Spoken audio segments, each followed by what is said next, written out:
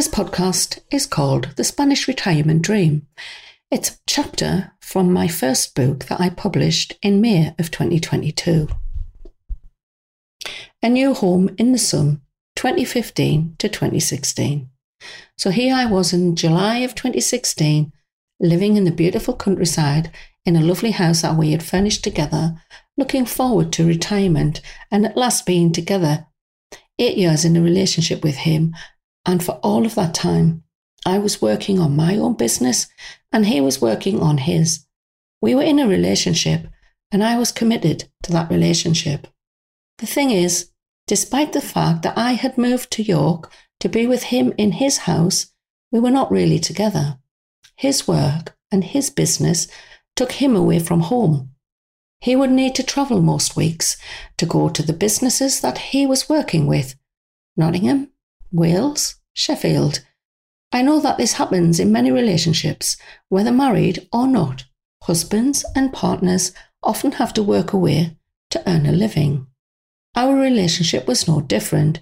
He worked the way he wanted to work and earned his money his way, while I earned my money working from anywhere that I was calling home. Leading up to the start of my first ever Dear Diary note, there had been a number of negative situations that had an impact on both of us since January of 2015. Buying a retirement home in Spain was a huge decision for him. His mum fell ill just days after we returned from viewing a property. The fact that the house purchase fell through and we started to look again for a different property in April 2015 didn't help matters. We finally found a property and the purchase went through in June 2015. I was thrilled and excited that we would have a home that would be ours. Not his, not mine, but ours. I remember that he surprised me with a celebration card that he had bought. It made me cry. It said, "A new home." He had added underneath in the sun, "Home is more than a word, it is a place where happy memories are made."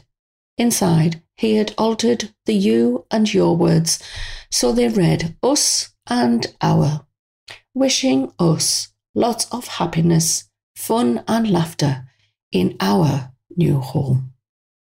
I love you more than ever. Kiss. Philip. Kiss, kiss, kiss. Tears of joy turned to tears of anguish. It was not long before tears of joy, surprise, turned to tears of anguish and upset. One evening, as we sat in the lounge of our new home, Philip had been drinking. I have no idea how much he had consumed. He suddenly started saying that he had made a huge mistake, that he should not have bought the house, and I have no idea what was going on or what was going through his mind at that point. But this little episode of his drunken ramblings was quite upsetting. This was, after all, what was meant to be his dream and mine too. Now here he was telling me he had made a mistake just a few weeks after buying the property. I sat on the sofa with tears streaming down my face, unable to say anything at all.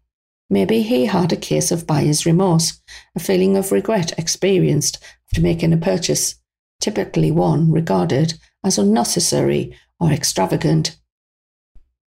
Yet the next day was beautiful sunshine, and I went out into the morning into the citrus and the olive orchard at the bottom of the plot to collect grapefruits from one of the 2 trees.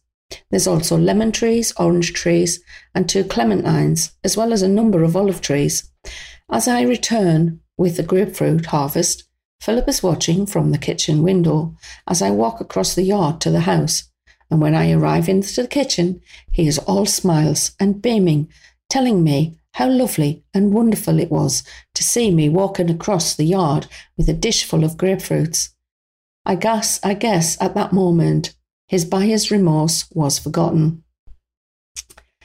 The plans for the property were to have a pool built, to install solar panels and to fix up some stable buildings.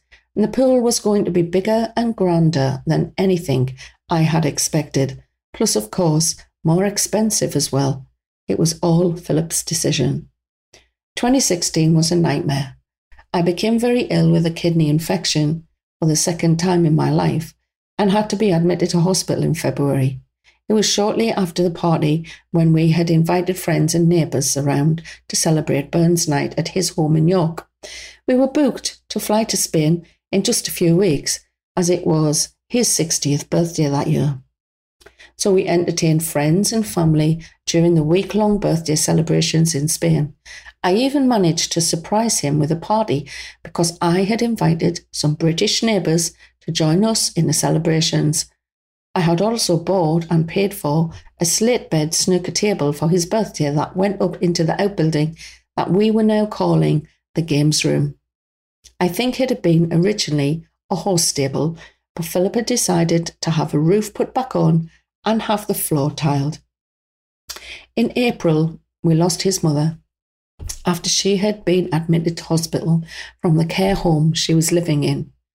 We were out in Spain at the time, and I remember that day because I had an appointment to sign some papers at the solicitor's office, and we were both there in the office, and all of a sudden I felt very emotional. I didn't know why, but the tears started flowing down my cheeks. I knew his mum was in hospital, but he was unable to get an update from the home of the hospital before we left. I have no clue what the young solicitor's assistants thought when I was sitting there signing papers with tears flowing down my cheeks. It must have seemed very odd to him. After that appointment, we were going to La Jolla, a small coastal resort that has about 4 scuba dive centres, and one of the reasons why he made his decision to buy a property in the Cartagena countryside. Even while I was sitting drinking coffee in a bar overlooking the lovely view of the sea and the mountains and the bay, I still had this feeling of deep sadness inside. It was all a bit strange. On our return home, we still had not heard any news, and I prepared our evening meal and we sat down to eat. After our meal, he gets a call. Anyway, this call informed him that his mum had died in hospital earlier in the day. He was very upset and somewhat angry at how he had been given the news. Also, the fact that we had been going about our business that day and not knowing what had happened, and he knew that his ex-wife, mother of his 2 sons, was going to go to the hospital to visit his mum after she had finished work. Being told the news in this way must have been a shock to his system. I watched as he called his eldest son to break the news, and I was shocked at how he just blurted out the first sentence. "Your nan is dead." I actually made a comment when he got off the phone, and I explained that perhaps he should take a minute to calm down and try to think about what to say before calling his younger son. I explained that it would sound better if he first said that he had some bad news, and then it comes as less of a shock. When it came to the funeral arrangements, he managed to sort out everything himself. There was, however, one thing: I would not be there. He either didn't want me there or thought it was better for me to stay in Spain to look after the house and the construction work. I wasn't too happy about this decision. I did send a wreath of flowers to show that I was thinking of the family, and I wrote a poem that I had sent in the card attached with the order. He told me later that he had cried when he read the poem I had written. Another red flag. Isolated from being involved and seeing family and friends of the family. Then there was the flood. While he was working away doing some seminar, as far as I know, in the US, his house in York was badly water damaged after a water pipe from a tank gave way. He lost a lot of personal possessions at that time, so I booked a flight and a hire car so I could return to be with him and support him in his hour of need, so to speak. 2016 was a strange year for a lot of people. There was a divisive political campaign going on in the UK. It was the Brexit referendum. Obviously, we both believed that the UK should remain a part of European Union, leaving things as they were, so the UK government and people would still have a voice in Europe's economic and political future. However, we had friends with opposing views to our own. We had invited them to stay with us in Spain for a week. The dates of that week fell in the middle of the UK Brexit referendum vote. And it was during that week that I wrote my first ever Dear Diary entry. I think it came as a shock to me and to him that the UK had just voted to leave the EU. I had just spent a week in the UK staying in a hotel with him due to the water damage at his house, and I had to fly back to Spain on my own, as his flight was a day or so later. Our friends were arriving in Spain the same day that I was flying back. We had even stayed overnight at their home during the previous week. Anyway, after the disastrous outcome of the Brexit vote, I had asked them not to talk about their views when he got back to Spain. It really didn't make any difference. He was in his own space mentally.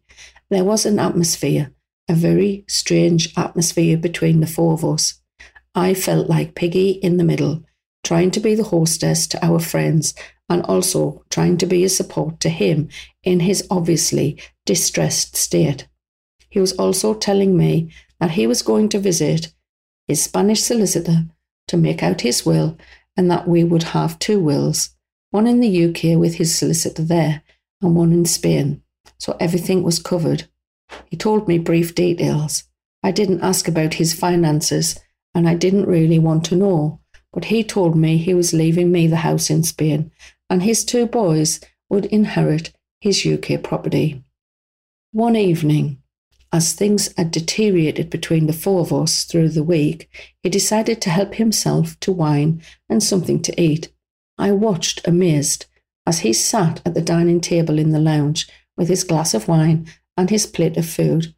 I could not understand what was going on. The two friends sat on the sofa and I sat opposite on the other sofa. I was checking on my Amazon store business that I was working on and had made some sales that day. I had been working on building this business for the past 12 months. It had been a steep learning curve, and this online business was a very different type of business from any other business venture I had been involved in. I had only just sold out of my lettings and property management business after 11 years. I got up off the sofa and went to where he was sitting with my iPad open to the sales made in my store, and I wanted to show him how I was doing and to try to draw him back into the company by breaking the silence in the room. What happened next was the reason behind my first diary entry that I wrote on that night. After the way he spoke to me in front of our guests, I returned to the sofa, put my feet up in front of me, and started to write my notes in my iPad. As I started to write, the tears started to flow. He, of course, took no notice. Our friends heard what he said and made no comments. As I sat there, quietly writing, I heard May asking me, "Do you want to go outside? We can go in the hot tub." I couldn't really speak. I was choked up. I shook my head, squeezed out, and no, I'll be all right. Here is the note I wrote. Dear Diary, why? June 2016. Why, when I want to share something with you about my business, do you dismiss it as unimportant or ask me questions like, and this is good because, and this is important because, and embarrass me in front of friends? It's like emotional abuse and bullying, the way you talk to me. I feel like you don't want to know anything about what I'm doing. You seem as if you don't think my attempts at creating a business that works for both of us is a serious proposition.